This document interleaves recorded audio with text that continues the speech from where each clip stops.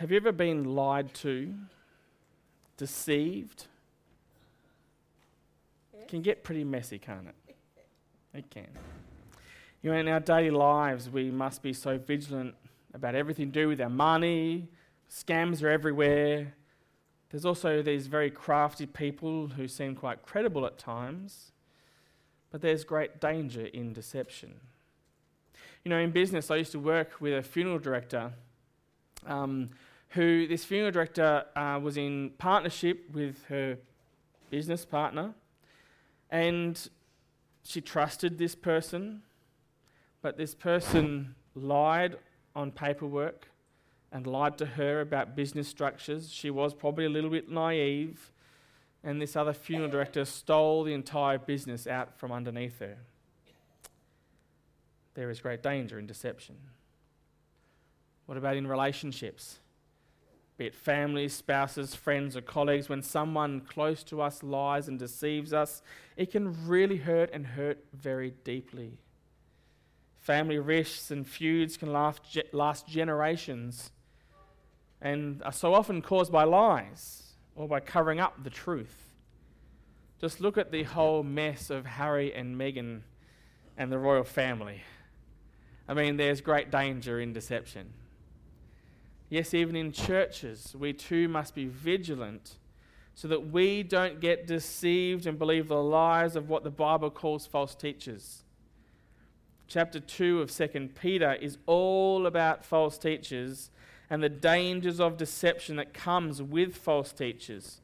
And so we are going to today look at the 4 C's of false teachers. Good preacher always uses alliteration, don't they? The 4 C's of false teaching. We're going to look at the characteristics, the consequences, the conduct, and the condemnation. And then discover how we can protect our heart in a deceitful world. So let's open our Bibles to 2 Peter chapter 2. And we're going to start at the start of chapter 2, which reads, "False prophets also rose among the people, just as there will be false teachers among you, who will secretly bring in destructive heresies, even denying the master who bought them, bring upon themselves swift destruction. And many will follow their sensuality, and because of them the way of truth will be blasphemed. And in their greed they will exploit you with false words. Their condemnation from long ago is not idle, and their destruction is not asleep." So let's look at those characteristics of false teachers. The first one is that they are from you or from among you. And this might be a bit confronting, but Peter identifies that false teachers and false prophets come from within. Now, I know human nature. We're all thinking about everyone else, wondering who might be a false teacher. If false teachers come from among us, then who's a false teacher here? I don't believe it's me. And it's not so much that they might necessarily come from within a congregation, although that is possible if truth and the gospel is not preached and valued in a congregation, but more so that these people come from within the broader body of Christ, or at least claim to be from within that. Let me share a story with you. A church in Australia last year had a bloke begin attending their church who quickly shared about their own credentials within that denomination, the work that he'd done in parts and in other places within the denomination, and he'd been sent out to work with churches to bring them to a more healthy place and closer to God. He sounded credible initially.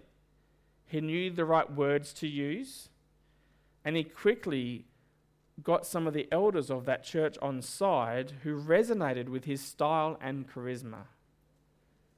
There were, however, some very switched-on leaders in the church, particularly the pastoral team, who saw right through the man and saw him for who he was. He was a wolf in sheep's clothing, he was a charlatan, and he had lied about so much. But even when the elders were cautioned and told about the lies the person had told, that there was no sending out, that this person was a false teacher, a false prophet, and was deceiving them, they didn't believe it. The pastoral team then had to call in the state denominational leaders to spell it out to the elders and make it abundantly clear to them what was going on, and that in fact they needed to remove the person from fellowship so they wouldn't lead the church astray and follow a false teacher, a false prophet who was really just a con man. The dangers are real.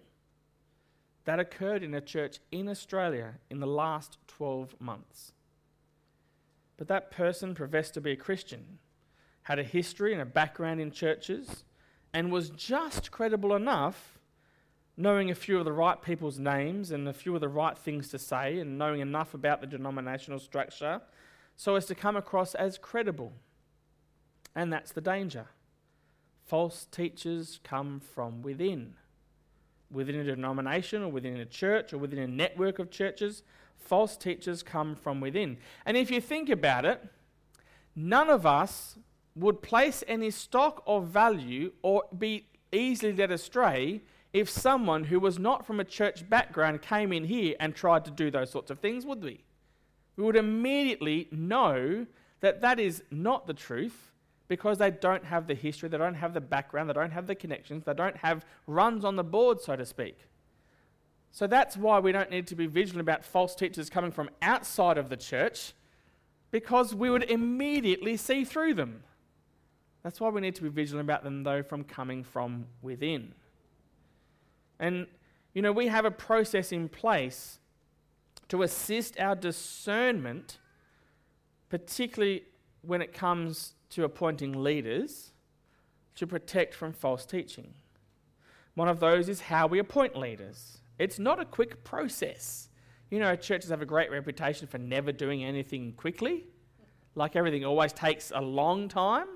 Well, in this instance, I'm sure you're glad that we don't just appoint people who are brand new straight into leadership positions straight away, because we have this discernment process. So first of all, you have to be a member, which means you're a baptized believer who agrees with the vision and values of the church to bring glory to God and hope to the northeast by making disciples through authentic worship, vibrant family, gospel-centered growth, and joyful service. Second, you've had time to walk with us as leaders to see if you would be a good fit with the team. And then if God leads together, deacons are put forward to a vote for congregational discernment, and elders are appointed and ratified at the AGM. And right now we are seeking God to raise up new elders and deacons to join the work that God is doing in and through this church. We are praying for 2 new elders and 4 new deacons to join our leadership team and to help guide and shape our ministries for the years ahead. Currently all of our elders and deacons have passed the age of retirement. Not past their usefulness, let me be very clear, but they're all retired, which is fantastic for availability. It really is. It's great because their availability is wonderful. But the experience of those years will never be, I think, fully realised in any church when you have faithful people from the older generations faithfully serving the Lord and following his leadership and guidance. And so I really appreciate the elders and deacons that we have in this church. I appreciate the wisdom and experience of their years. But I do also believe that it's time for the younger generations to step up and to take on those leadership roles and to add to the vitality of our leadership team. May the Holy Spirit impress upon your heart if he is leading you to this. And if he is, then do not ignore him or wait for someone to tap you on the shoulder. Make yourself known.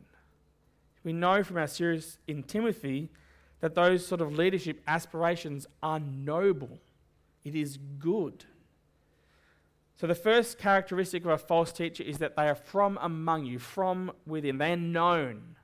The second is that they act in secret.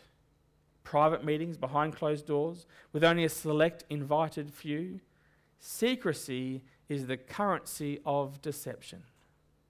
Small groups, if we're not careful, can become an incubator for false teachers to run amok because they are small, high-trust environments with a select few individuals where a charismatic figure can easily sway the group and lead them in error if we're not careful. So if you ever find yourself in a group, not necessarily a small group, but any group of Christians that's not welcoming of new people and open, that is not accountable, that operates in secrecy rather than transparency, then watch out, because that's how cults start. And they thrive in secrecy. So that's characteristic 2. They act in secret. 3rd, they bring destruction. Their destruction comes through heresy, things that are not truth.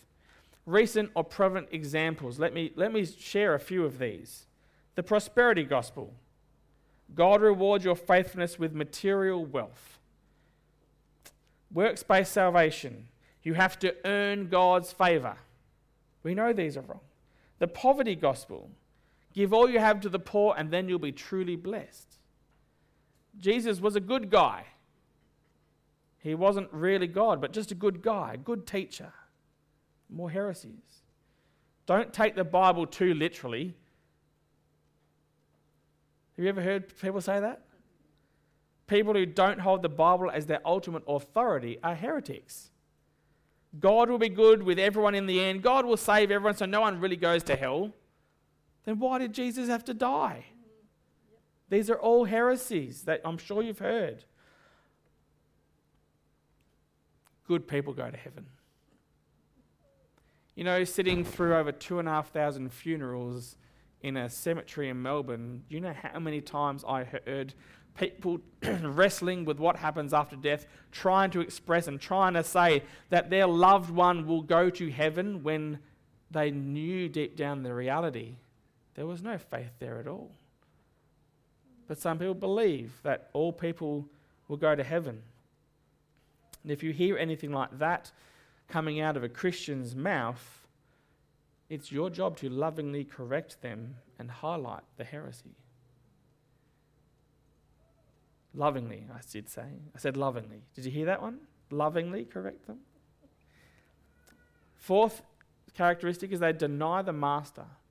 Anyone who denies Jesus as their master is someone to avoid in our church circles. You know, Jesus paid the penalty for our sin, yet their rejection of Jesus would show that they were never saved, and so that the payment bought with the blood of Christ was never applied to them. 5th is they bring swift destruction, mostly upon themselves.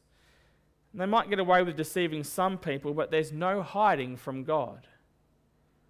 They'll be judged for their actions. The act of leading others astray is what swiftly brings God's judgment upon them. You know, there's a special burden upon teaching and leading others, and when that is misused, God's condemnation is swift. 6th characteristic is that they're followed by many. They're enticing. In this particular case that Peter was addressing at this church here, the false teachers were espousing a sexually promiscuous lifestyle as a valid Christian lifestyle. You know, to our fleshly temptations, this would be enticing. The heresy was basically saying this: you can sin as much as you want and live a lifestyle of sin because you've been saved by grace. That's not what Christ taught. That's not what the apostles taught. And that should never be considered valid. It flies in the face of Christian virtues that Peter proclaimed in chapter 1.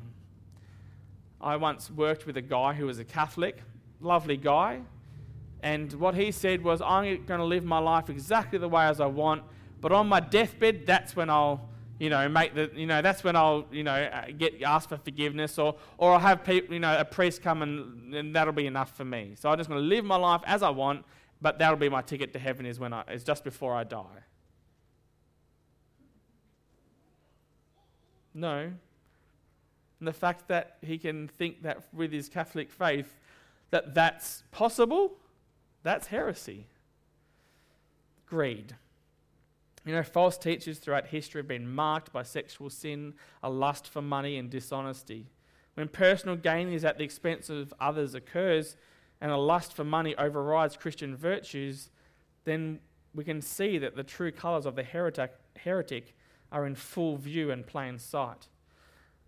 But this can also be a cautionary tale for leaders who were once pure of heart yet gave in to temptation. Hillsong and Brian Houston have been in the news recently, just in this area. And the church, has done great things for Christ. And Hillsong has helped thousands in practical ways as well, but they've also been very unwise with their stewardship of funds given to the church. They've been wasteful in their extravagant lifestyles. And it's a real shame, because all the focus is now on that aspect of their failure and not on the work of the gospel. They exploit. At the root of it all, false teachers exploit those around them for their personal pleasure and gain. It's the opposite of the gospel, which is about sacrifice and God's glory, not our own. And they lie. They're agents of deception from the father of lies. So those are the characteristics of false teachers from this passage directly, a great passage of warning and caution to us all. And Peter then goes on to explain the consequences of false teachers.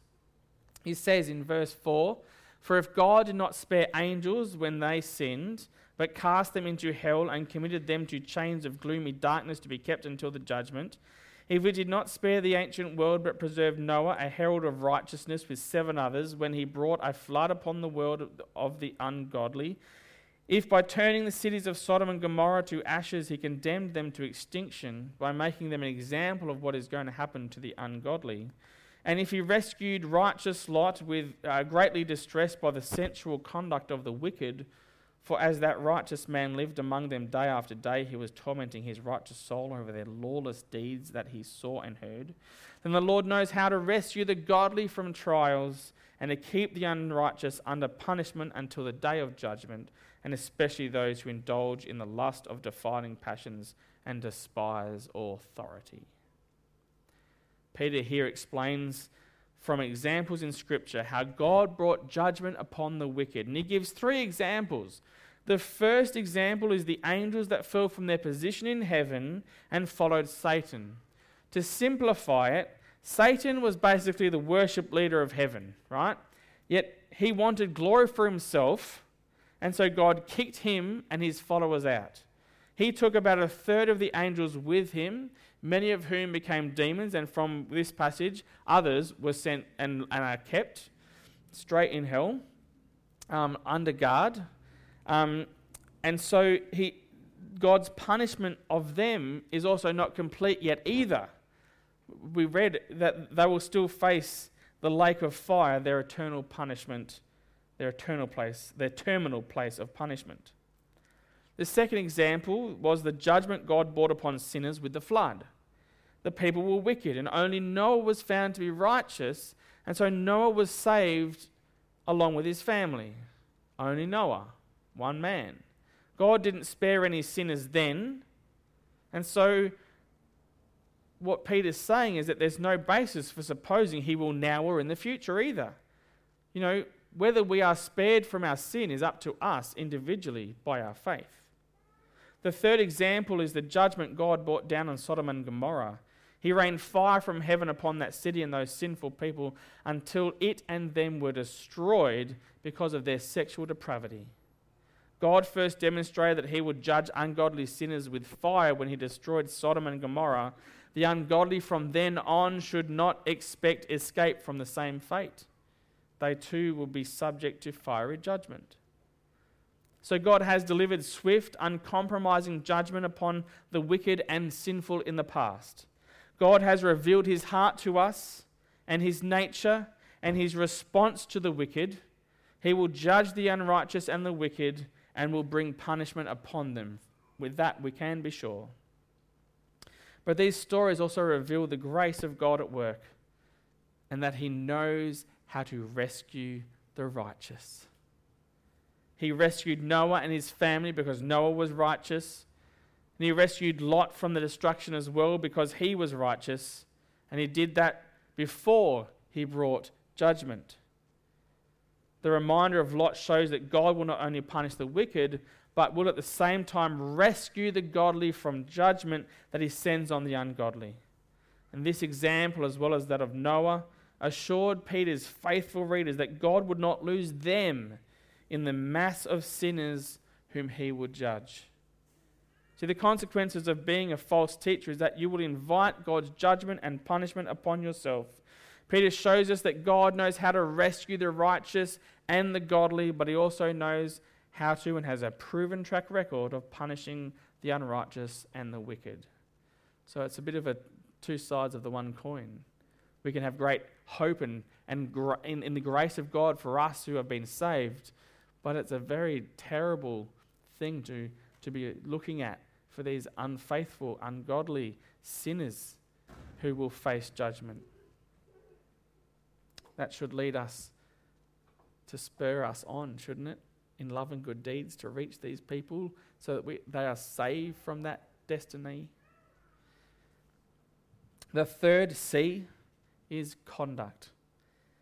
2 Peter verse 10, bold and willful, they do not tremble as they blaspheme the glorious ones, whereas angels, though greater in might and power, do not pronounce a blasphemous judgment against them before the Lord.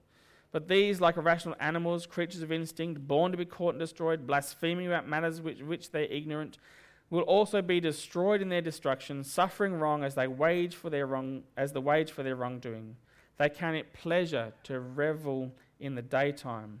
They are blots and blemishes, reveling in their deceptions while they feast with you. They have eyes full of adultery, insatiable for sin.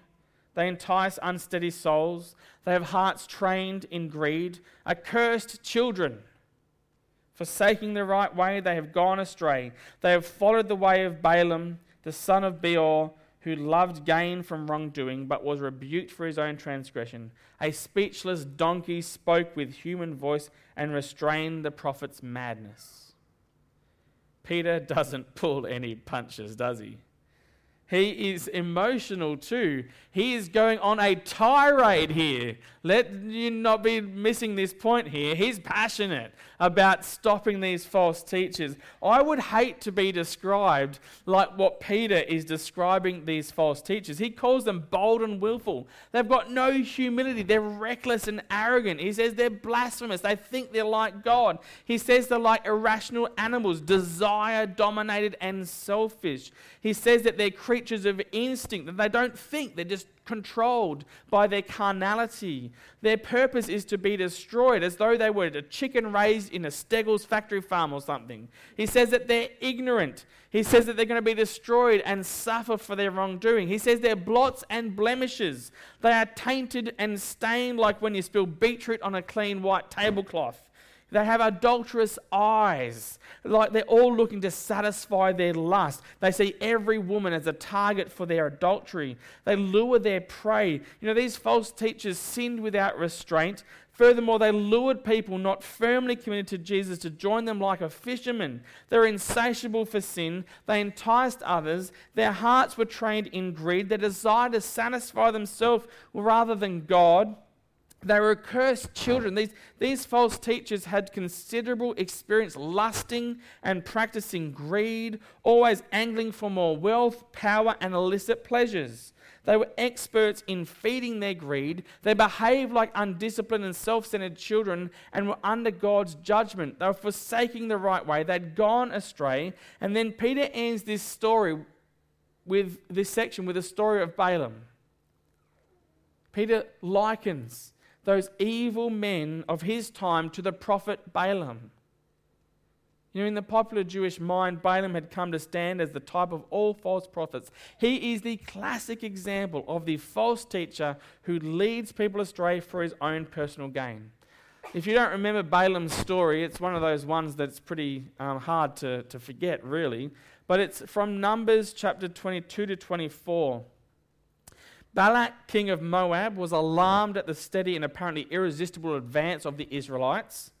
And in an attempt to check it, he sent for Balaam to come and curse the Israelites for him, offering him great rewards. To the end of the day, Balaam refused to curse the Israelites, but his covetous heart longed after the rich rewards which Balak was offering. Balak tried again, and at his renewed request, Balaam played with fire enough to agree to meet him. On the way, his donkey stopped because it saw the angel of the Lord standing in its path, and the donkey rebuked Balaam. The donkey spoke. Now, we've all pictured Shrek, haven't we?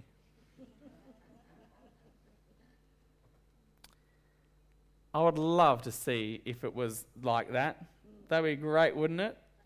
But I don't think so. But how it was easier, this does my head in, it was easier for God to make a donkey speak than it was to change Balaam's intentions.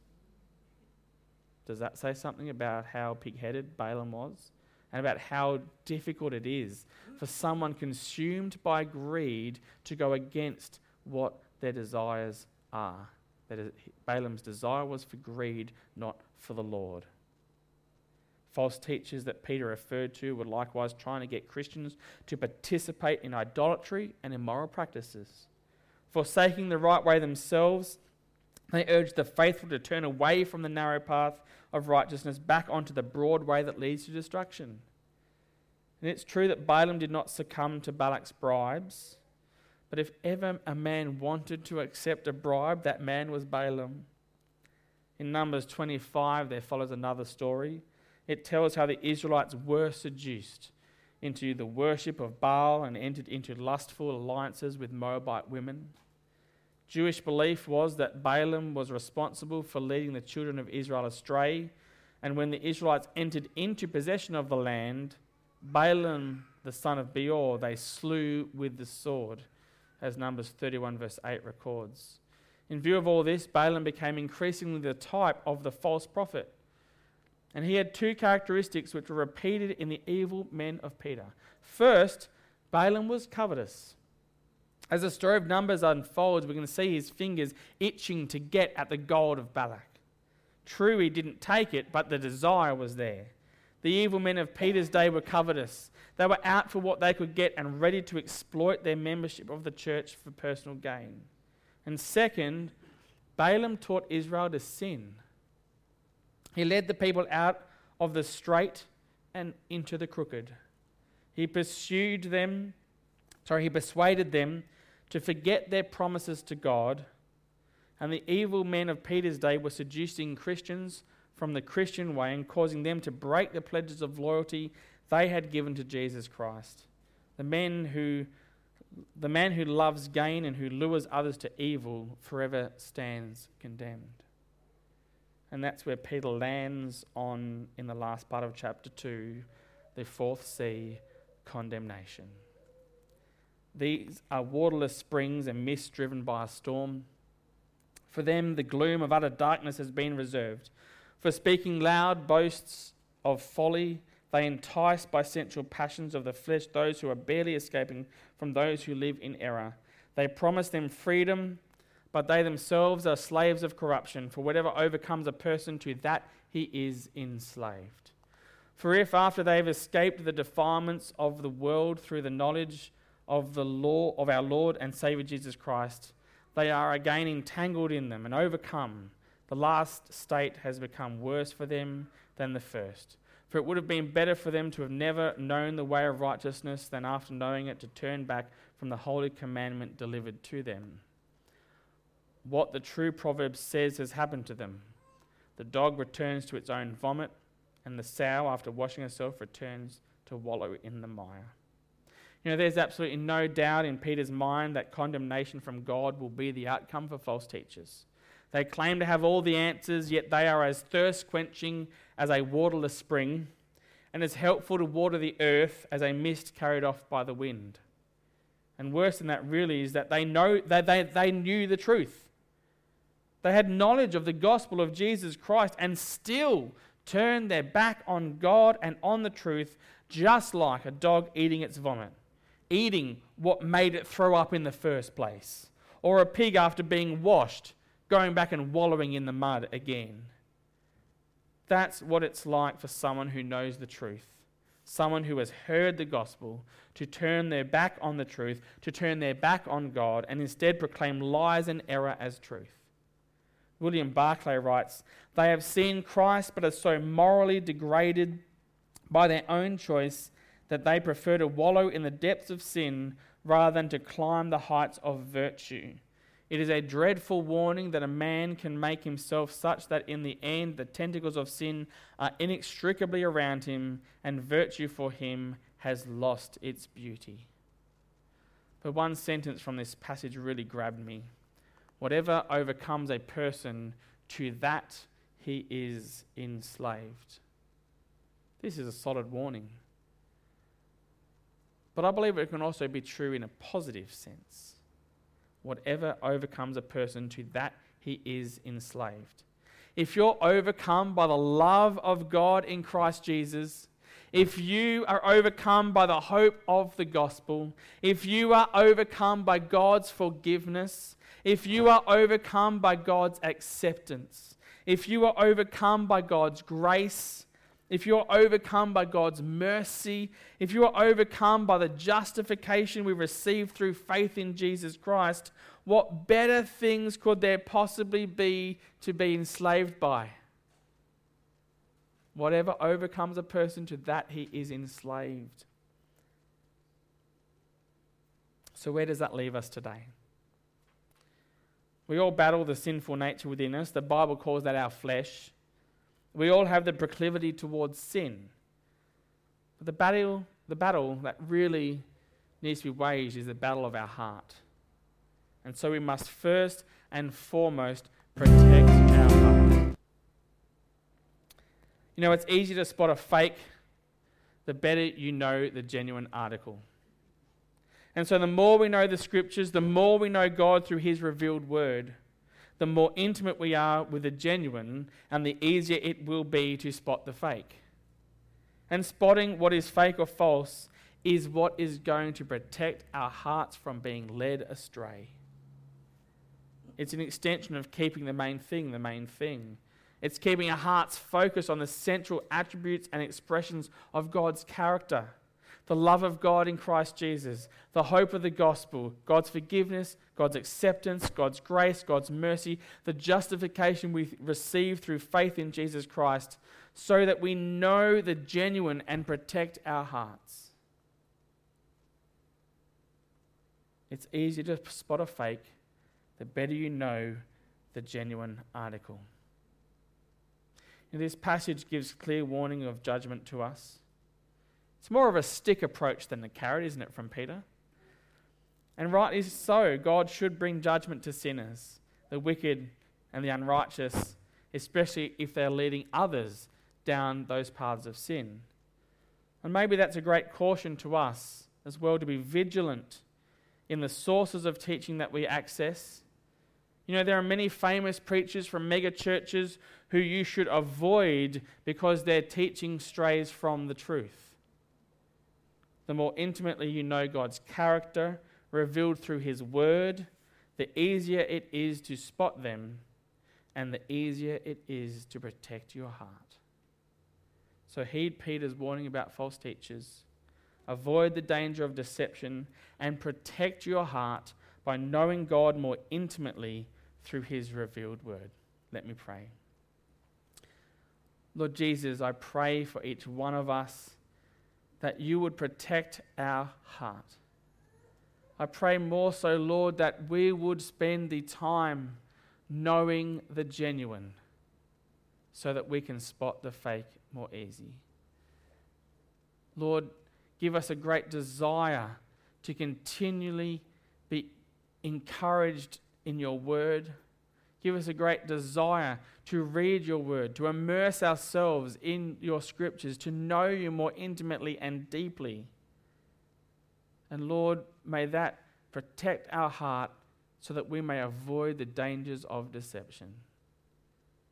Lord, I pray this in the mighty name of Jesus. Amen.